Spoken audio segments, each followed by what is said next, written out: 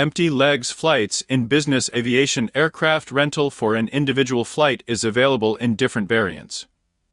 The possibilities of business aviation are steadily expanding, and many offers of this service sector are becoming more accessible and convenient. The Private Jets company selects business jets for rent using the empty legs system, which is becoming increasingly popular. Such flights allow you to fly almost anywhere in the world on a comfortable aircraft for a minimum cost. Moreover, you can be in the cabin all alone and take advantage of all the pros of business aviation. What is empty legs?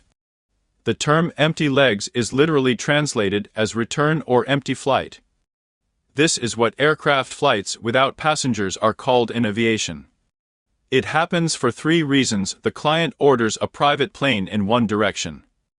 That is, the plane flies back empty. Airlines move aircraft between airports based on their own logistics. The client orders a plane to a certain airport. In this case, the business jet flies to the starting point of the lease without passengers. Return and technical flights allow you to take on board any number of passengers based on the capacity of the aircraft. In fact, empty legs differs from a standard private flight only in the fact that the planes take off at a pre-planned time and date. The level of service inherent in business aviation remains on board. Pets and luggage can also be taken to the cabin. In some cases, you can also agree with the airline to postpone the departure to a more convenient time for passengers. Operators try to meet customers' needs, especially if the situation allows it.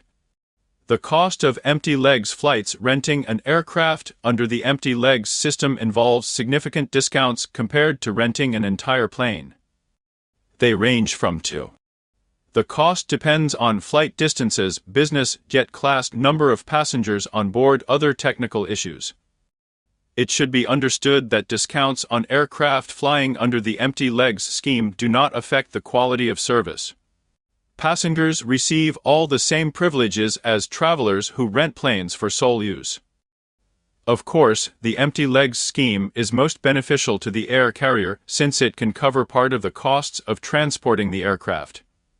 However, passengers who have chosen this way of moving can always count on a high level of comfort and service for an adequate price.